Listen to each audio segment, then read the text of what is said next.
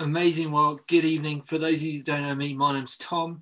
I'm part of the leadership team at St Aldate's, and what a privilege it is to speak to you tonight on this Nation Sunday and continue our series in Colossians. We've already heard from Emily that we are all set apart to go, and I don't know quite how that makes you feel tonight. For some of you, that might give you this, yeah, come on, let's do it. I'm so excited. Others, there's probably a feeling of like dread almost and kind of, oh goodness, I don't feel equipped to do that. I don't know what to do. But tonight, what I want to say is that we're all called to mission. Mission isn't a bolt-on extra for those of us that feel like it. Mission is a fundamental part of what it means to be a follower of Jesus. And as I've spent some time in this passage this week, it's challenged me to wake up and reminded me that I'm called to mission and that if you're a follower of Jesus, you are too. What I want to say tonight is this: God is calling all of us to play our part in his mission, both to the nations and in your location. So let me pray as we look at this passage together. Father God, we thank you so much for this chunk of your word from this letter to this ancient church from Paul. And Father, we pray that you would open our eyes to see how it could be relevant for us tonight. Amen. Well, if God is calling us all to be part of his mission, I think the first question we've got to ask is, what is that mission? God's mission is to reunite his people with himself. How does he do that? Through sending his one and only son, Jesus, to die on a wooden cross, to take away our sin and our shame. The same Jesus who rises on the third day, sends the Holy Spirit, the helper, and establishes the foundations of the church, through which God seeks to reach every tribe, every tongue, and every nation. The gospel is central to mission, and the church, and that's us, is the vehicle for that. So, how do we all get involved in God's mission to the nations? Just 2 points tonight: getting involved in God's mission to the nations and getting involved in God's mission to your location. So firstly, getting involved in God's mission to the nations, we have to ask, first and foremost, God, are you asking me to go? And if tonight, as we've been talking about this, you've had that sense that God is calling you to go to the nations, to follow in the footsteps of others we've heard from through the video or through the interview, then do it. There is no greater adventure than to follow the calling that God has placed on your life. And for some tonight, that calling might be to go to the nations. Come and talk to us, to the leadership team, if that's something you feel that you're called to do. But all of us are called to play our part in God's mission to the nations. And if we're not those that are going, then how? Pray. Paul starts here in verse 2 by encouraging the Colossians to pray, and to do that in 3 ways. Pray diligently, pray watchfully, and pray thankfully. There's a whole message for us in just that verse, according to intentional, deliberate, and intercessional prayer. But our focus tonight is on what Paul says next. Paul says, pray for us too. That is Paul and his missionary team. Paul is asking this church to pray for those who are going to the nations. And we as the church today need to continue to answer that call. How can we pray for those that are sent? Paul asked the Colossians to pray for 2 things: that God would open a door for the word, and that he, Paul, will be able to share the gospel message, which he calls the mystery of Christ, clearly. Literally, that means reveal it, make it known. What does Paul mean when he says that God may open a door for the word? I think he's asking for God-given, God-prepared opportunities to speak into people's lives in such a way that they'll open the door of their hearts to Jesus, that God will open a door for the gospel. Why does Paul call it the mystery of Christ? Because of the extraordinary nature of it. The very idea that God himself would become like us so that he can reconcile us to himself. That's mind-blowing. It's incendiary. In some places, that's a dangerous thing to say.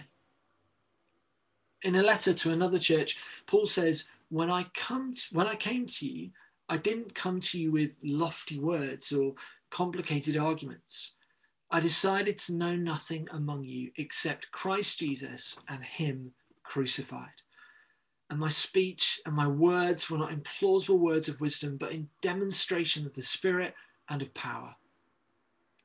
Here, Paul asks for them to pray for an open door for the word so that he and those working with him can effectively preach the gospel.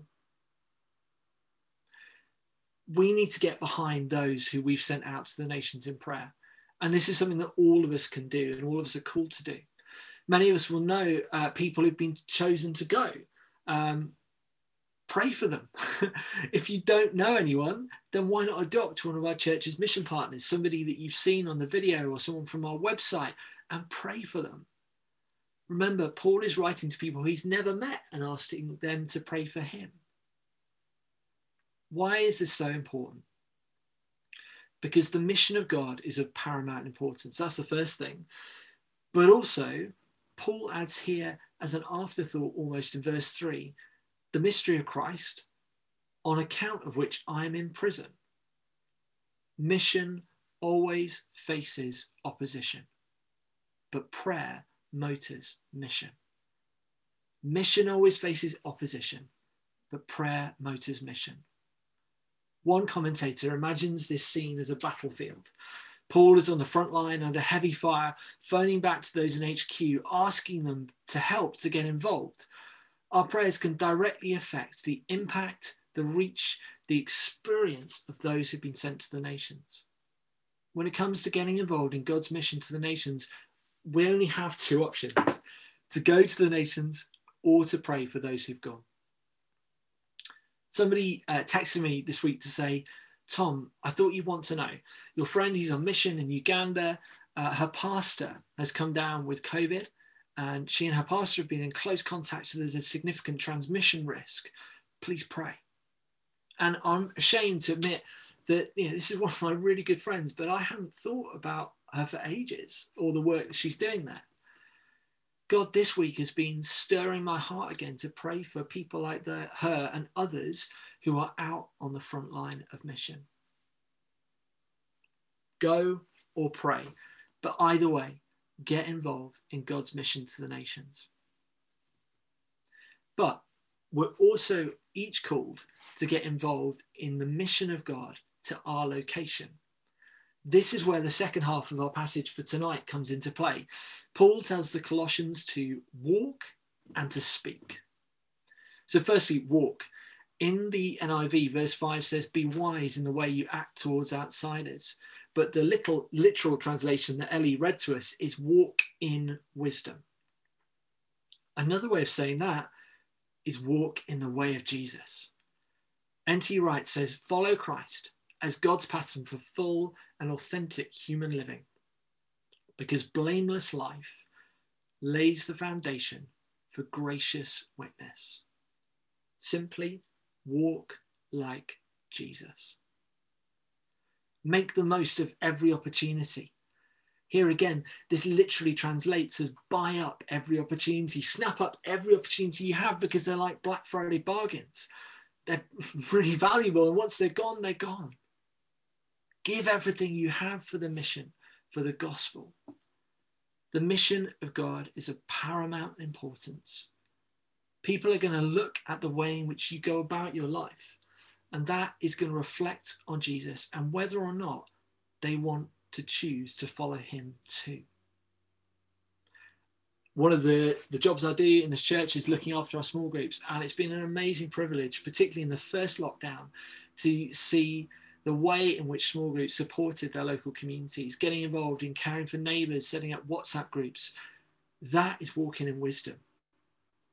The work the ACT is doing to feed the homeless, that is walking in wisdom towards outsiders. But it's not just the way we are that's important. That can open a door, but it's what we say too. Paul tells the Colossians their speech should always be gracious. That is both gracious in tone, but also full of the grace of God, and salty. And that's not, as one of my interns thought this week, not salty as in American sassy, but salty as in fresh, tasty, and appealing, so that you may know how to answer everyone. Again, the ultimate aim is the mission of God. In 1 Peter 3:15, it says, always be prepared to give an answer to everyone who asks you to give the reason for the hope that you have.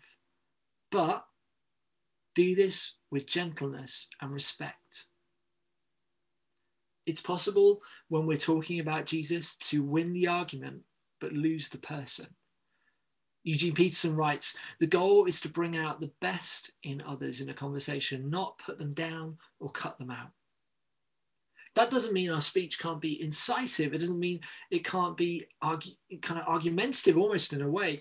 But we've already seen that the mystery of Christ can be incendiary, but we're to use our words with care and graciously. So whenever we get an opportunity to speak about Jesus, we've got to grab it with both hands, particularly at the moment. Our interactions with people have become so limited because of COVID and lockdown, but we still have a mission to our neighbours, to the people on our street, at the school gate maybe, or maybe the people in our own homes. And our location might also be online. We've seen, particularly in the last few months, how online mission has become really possible, particularly with Alpha, but also the kind of stuff that Tim and Rachel Green were talking about in the video earlier. Maybe your location is online, or one of your locations is online. Each of us is called not just to get involved in God's mission to the nations, but in his mission to your location too. One example of this has been our amazing 8:15 outreach team, who before lockdown, when we were still running the 8:15 service, they were going out and just having conversations with people. I've been really inspired by their faith. But I want to leave you with one other story, just about a housemate of mine from a few years back. A guy called Andy, relatively new Christian, and he was training to be a barber. And he came to talk to me and my other housemate because he was frustrated at the lack of opportunities he was getting to share the gospel, because he was stuck in this one-man shop all day. And he said, it's so frustrating because I only speak to 4 or 5 of my clients each day about Jesus. And I remember being just hit by his faith. And we can dismiss that as overzealousness, or we can see it as somebody buying up every opportunity to share Jesus. And that's where I want to finish. We're all called to go. It's just a question of how far. God is calling us all to get involved in his mission to the nations, either by going or praying. And God is calling you to his mission to your location, both through what you do and what you say.